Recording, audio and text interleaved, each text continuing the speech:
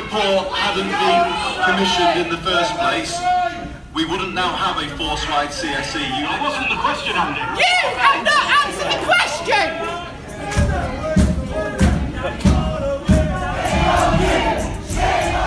It's Monday evening, and Oldham's council chamber is packed.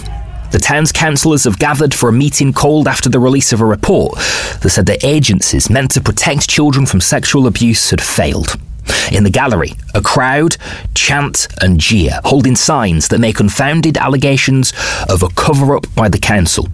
At the centre of them, Raja Mia, whose conspiracy theories the crowd continue to parrot. A physical manifestation of a war that has raged online for years. This is the Manchester Weekly, from The Mill.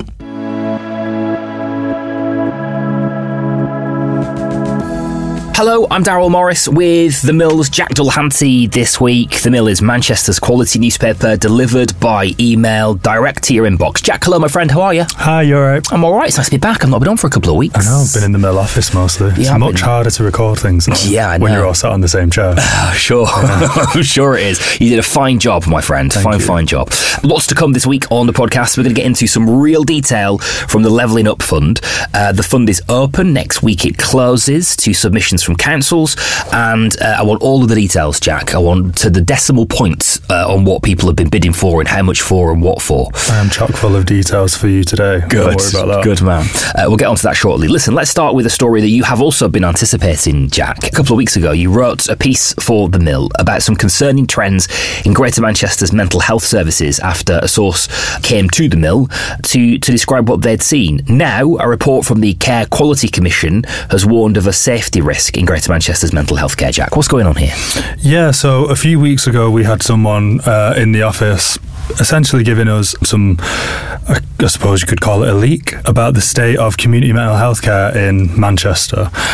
What this person was coming to tell us about was a situation in which you had a huge backlog of patients where these community healthcare teams, so bear in mind these are teams who go out into the community to someone in their home and administer mental health provision to them. Mm-hmm. And what they were finding was they had such a staff shortage that people were being left for a long time without having things like their drugs checked, or, you know, there was even one story from another source where people who needed mental health act assessments, so these are the assessments to work out if someone needs to be sectioned, were waiting like 4 weeks to actually get them. Wow. So these are people who shouldn't really, safely be out. And what the CQC have found in their report is that patients and carers were unable to contact the service with ease regarding care and treatment. The service suffered from low staffing levels, which is something that we'd heard about. It didn't effectively monitor patients who were waiting for assessments and treatment, so again, similar stuff that we'd found a few weeks ago, and that staff were not appropriately or consistently assessing the management risks, and so just the basically risk assessment was inadequate in the community. Right, goodness me. And this stuff is really important. I mean this is really important for the care that people are getting in the community, especially around an issue like mental health that we are seeing more and more dominant. Yeah, I think it's interesting, really.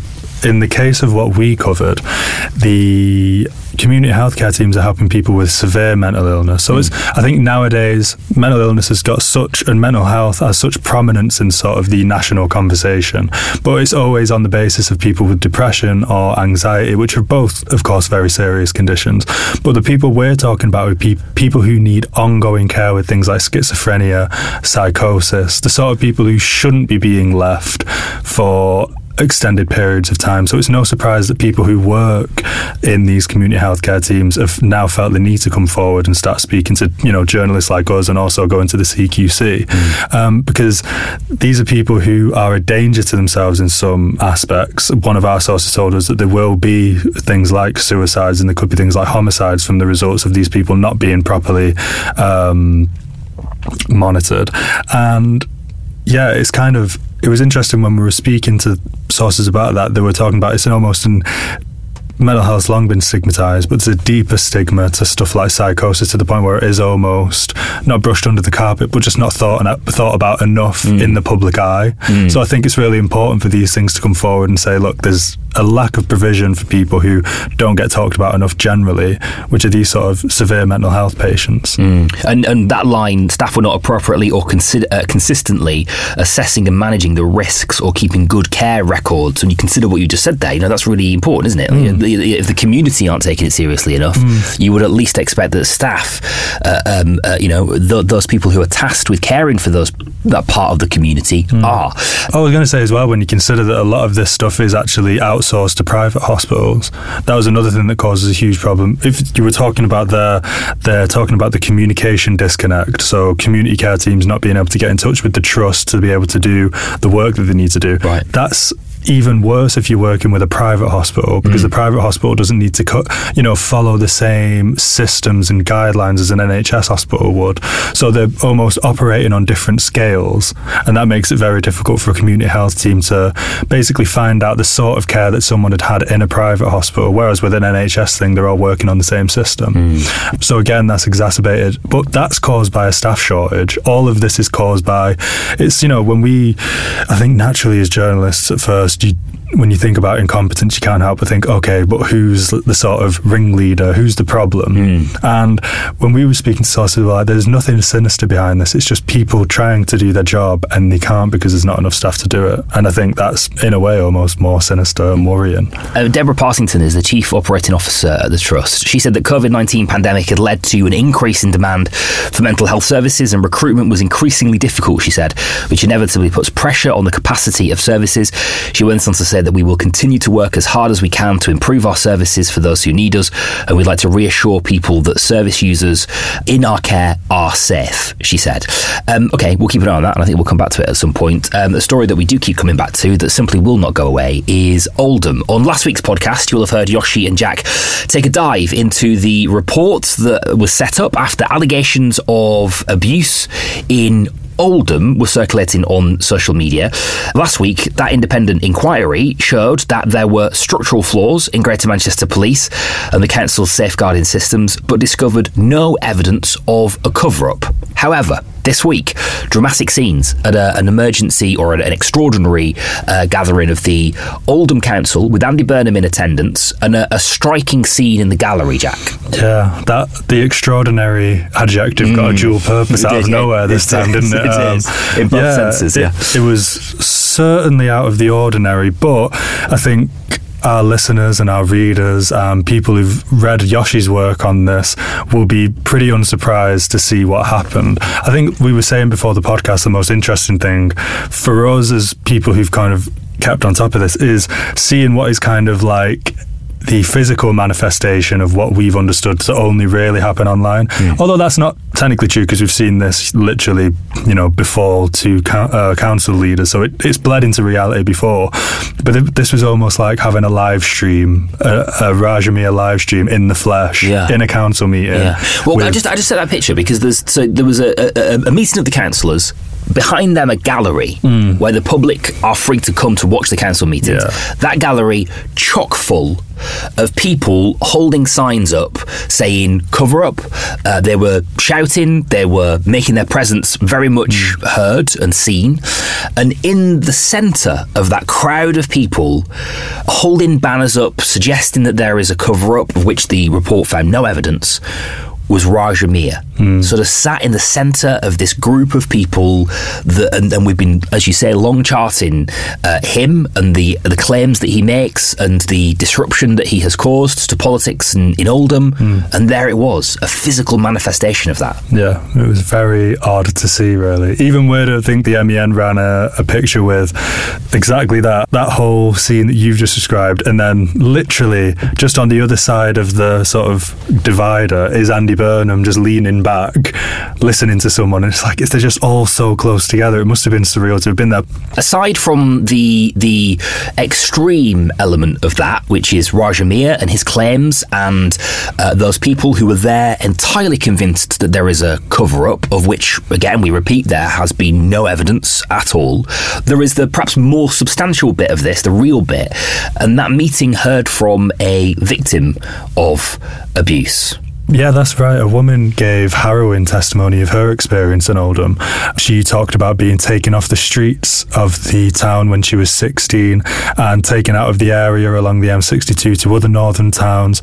And she told Andy Burnham and the rest of Oldham Council that they should hang their heads in shame and realise what's been going on for 50 years in the town. That's the really tragic bit where truth and conspiracy meet, right?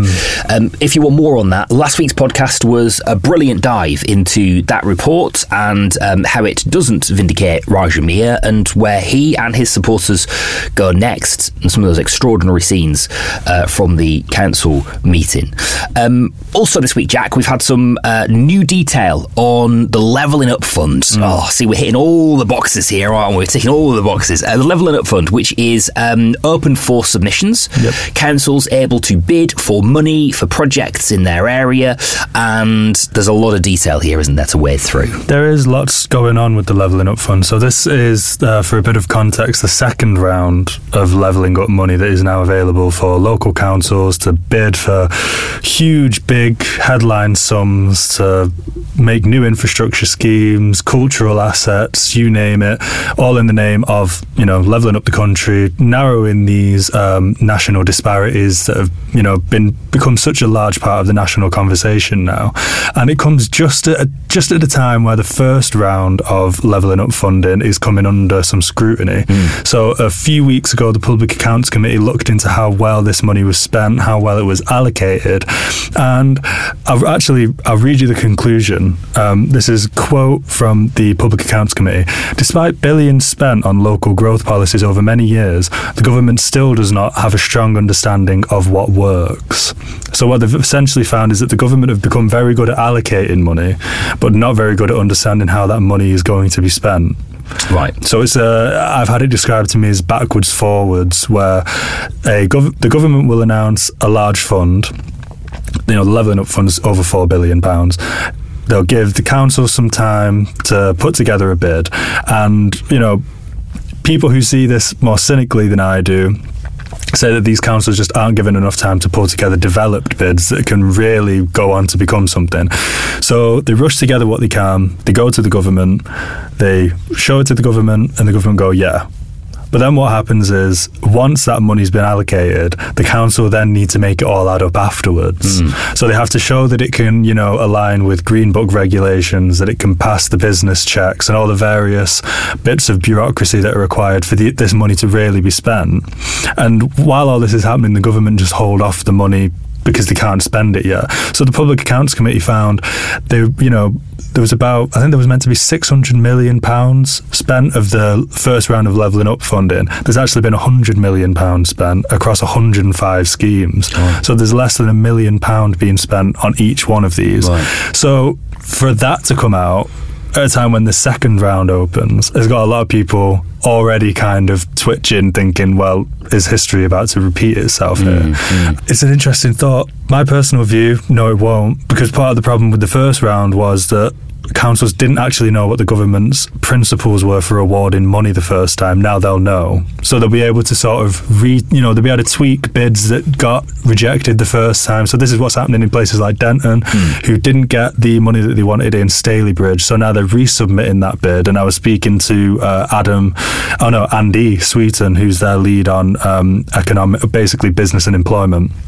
And he was saying they've made a few minor tweaks this time, and they're pretty confident that one should be able to go through. The main criticism that you'll hear about levelling up funding, I think, is that a lot of people don't really believe it will help level up in a meaningful long-term way. Right. Because of the way that the money is allocated for the cultural assets and the infrastructure stuff, it's all well and good, but what a lot of people say is that, you need to be able to create economies that are self-sustaining, not economies that rely on being given a quick £1 million to build, or to spruce up the high street or build a museum or an art gallery, because that isn't going to create skills and jobs and the things that is actually required to make an economy function better. Right. So, yes, the Levelling Up Fund is open. will it work? And that's interesting, isn't it? Because that seems to be the sort of chief allegation here, is that it's at best a sticking plaster, at worst it's just a headline grabbing bit of politics and policy, and isn't really going to have much of a meaningful impact on people's lives.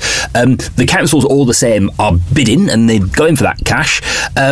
Who's bidding for what? Let's do a countdown. Tameside Council finalised a bid last week for £35 million. It comes in a sort of dual bid. So there's 15.5 million, which they want to use for Denton, where they'll focus on improving active travel links, finishing off residential developments, and regenerating the town hall. Spoiler alert, everyone wants to regenerate the town hall. Staley Bridge, that's going to be a £20 million bid, and they're aiming to deliver a sort of new cultural quarter. They're going to spend £2.8 million renovating their Civic Hall and Astley Cheetham Art Gallery.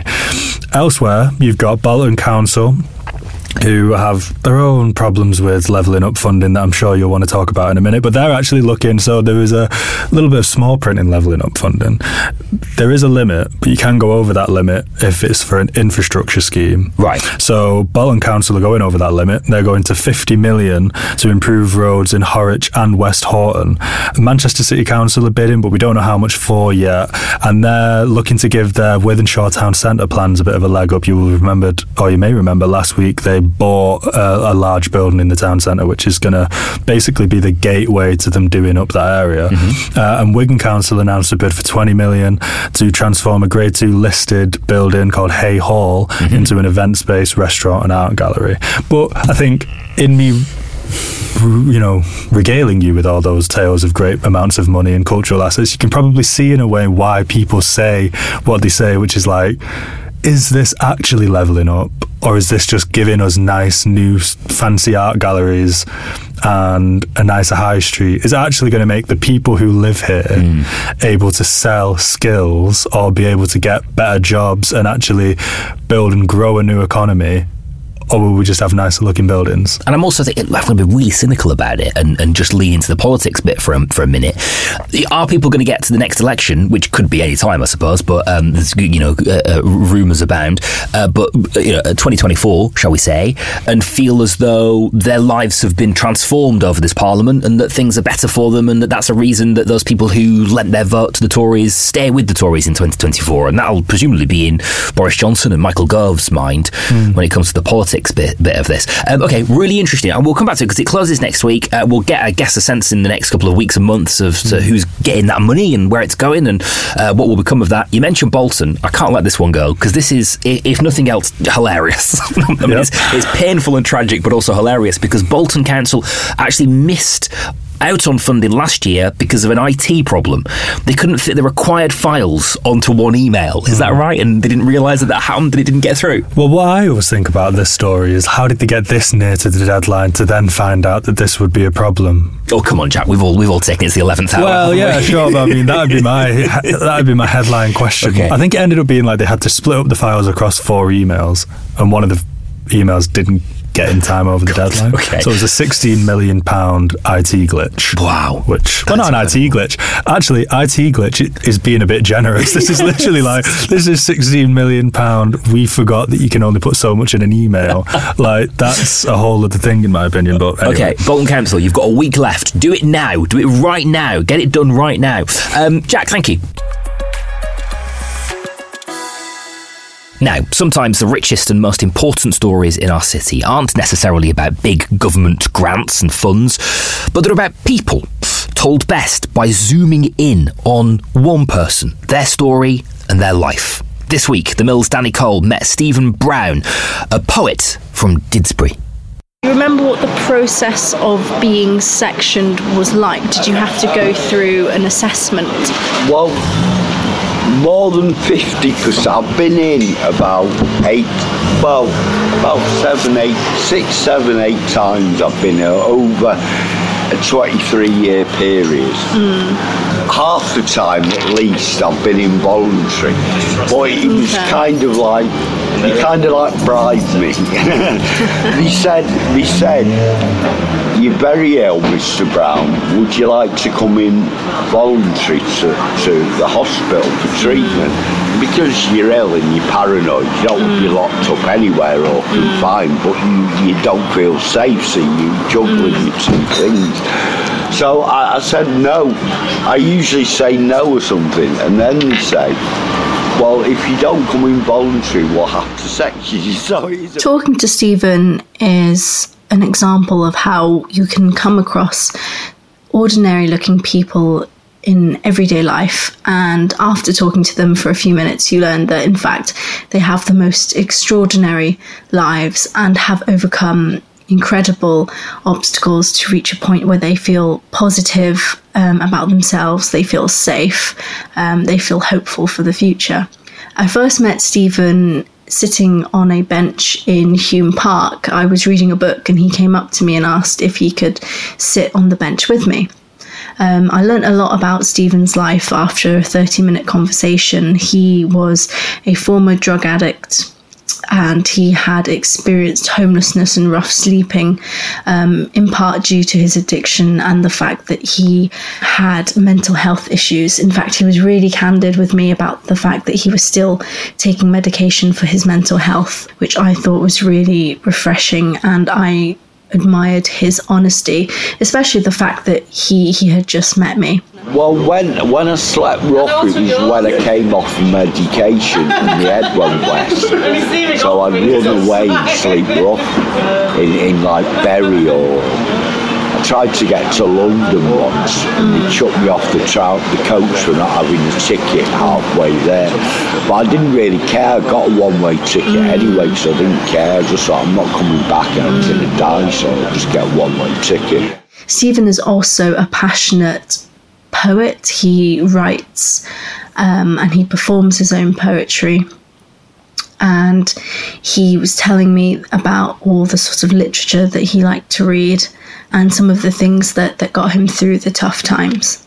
I'd had a traumatic life, and I think it was more trauma and breakdown rather than malfunction of the brain. Okay. And you can read Danny's brilliant piece about Stephen Brown, manchestermill.co.uk. That's where you go to subscribe. And we are back in your podcast feed every Sunday. Don't forget about this. We take a big deep dive into a story or meet a fascinating character each Sunday on the Manchester Weekly. And this week, we're going to hear what happened when Yoshi spoke to the former editor of the Manchester Evening News, a man who, as you can imagine, is packed full of stories and reflections from his life and his work, Mike Unger. The phone went and it said, it's the Home Office here. Would you mind going into the prison as soon as you possibly can and doing these tasks for us? I was trying to negotiate with the prisoners, but the noise from an overhead police helicopter was so loud we couldn't hear each other. So I went inside the prison. Mike Unger speaking to Yoshi. More from him on Sunday's episode. Make sure you subscribe to the Manchester Weekly to get that in your podcast feed. You'll get a little nudge and a notification when it happens. Jack, what are you working on this week, my friend? What's going on in the mill? I've had my head all day today in the census results, which came out on Tuesday. So they're about as... No, they are genuinely interesting. I was going to be cynical, but they are. I find them really interesting. I do find that interesting, yeah. Well, I mean, it's great. It's nice to see, in a way, the things that you go over for a few years and the things that are national trends actually be vindicated in numbers. So things like the amount of investment that we've seen in places like Salford coming through with these huge growths in population, the way that our city, our urban cores are becoming much younger, but as we spread out and out and out, we're finding more old people. Not like finding them, but finding them on the street. But I love reading all that. I found it quite interesting. This weekend we're running a piece that I've been writing, well, not writing for 4 months, but in the process of gathering the information to write, which is about a guy called Javon Morgan who lives in Moss Side. And I guess the idea or the hope of the piece is to kind of put you... Similar to what you were just saying about Danny's piece, it's zooming in on someone who you otherwise may not hear about, to try and get a different angle. It's not even that sounds kind of facetious and annoying. It's like, we're just looking for a different angle. This is like, you just want to hear from someone you never would have heard from before, and it'll give you a better understanding of the issues that are important in the city. So I'm really excited for that. And Yes. Good stuff. Okay, that all sounds good. That's more than enough. Great. More than enough. manchestermill.co.uk is where you subscribe to get all of that in your inbox first. A bit of a nod for the week ahead as well. Jack, what's on your radar, my friend? What's going on? I'm looking forward to a cocktail making session at Juicy Street Warehouse on Friday. It'll be themed around the old fashioned, so if that's your favourite cocktail, nice. You should probably go. What is your favourite cocktail? Random question. What is my favourite? I've got a favourite cocktail, really. I mean, old fashioned's quite nice, bit of whiskey. Martini? Yes, straight to the point. Yeah. Just why have it taste of something when it can just get you drunk? Exactly. Why dance around the subject? Get the job done. Yeah, so it's based around an old fashioned, which does taste of something, and you can take your creation home afterwards. Lovely, nice. I have been struggling through this weekend, trying not to watch any Glastonbury coverage because of the deep envy that I've felt for everybody who's been enjoying the festival over the last weekend. There's a couple of festivals in Manchester this weekend. The final weekend of the First Street Festival is happening at Home Music and Art and Vibes. This is your last chance this weekend to get down to that. Home in the centre of the city. And Greater Manchester's Fringe Festival kicks off this weekend. It lasts all month. Loads of venues and art and comedy and music and film. The best concept that I've seen so far happening at the King's Arms Theatre a couple of times over the course of the next month. A guy called Adam Evans, who is going to review crisps. His show is just reviewing crisps. He decided a year ago that he wanted to dedicate his time to reviewing crisps, and that's what he'll do. I assume it'll be funny, and there'll be something more to it than just a review for crisps. You can find out by going along. King's Arms Theatre, Greater Manchester Fringe.co.uk is the website that you need to check out all of the listings of what's going on. It's like a cracking month ahead of art and music and comedy in the city. That's it from us for this week. Don't forget, the Mill newsletter is full of news and events and deep dives into stories. You know what to do. manchestermill.co.uk is where you subscribe. We're back in your podcast feed on Sunday. Jack, for now, thank you. Thank you.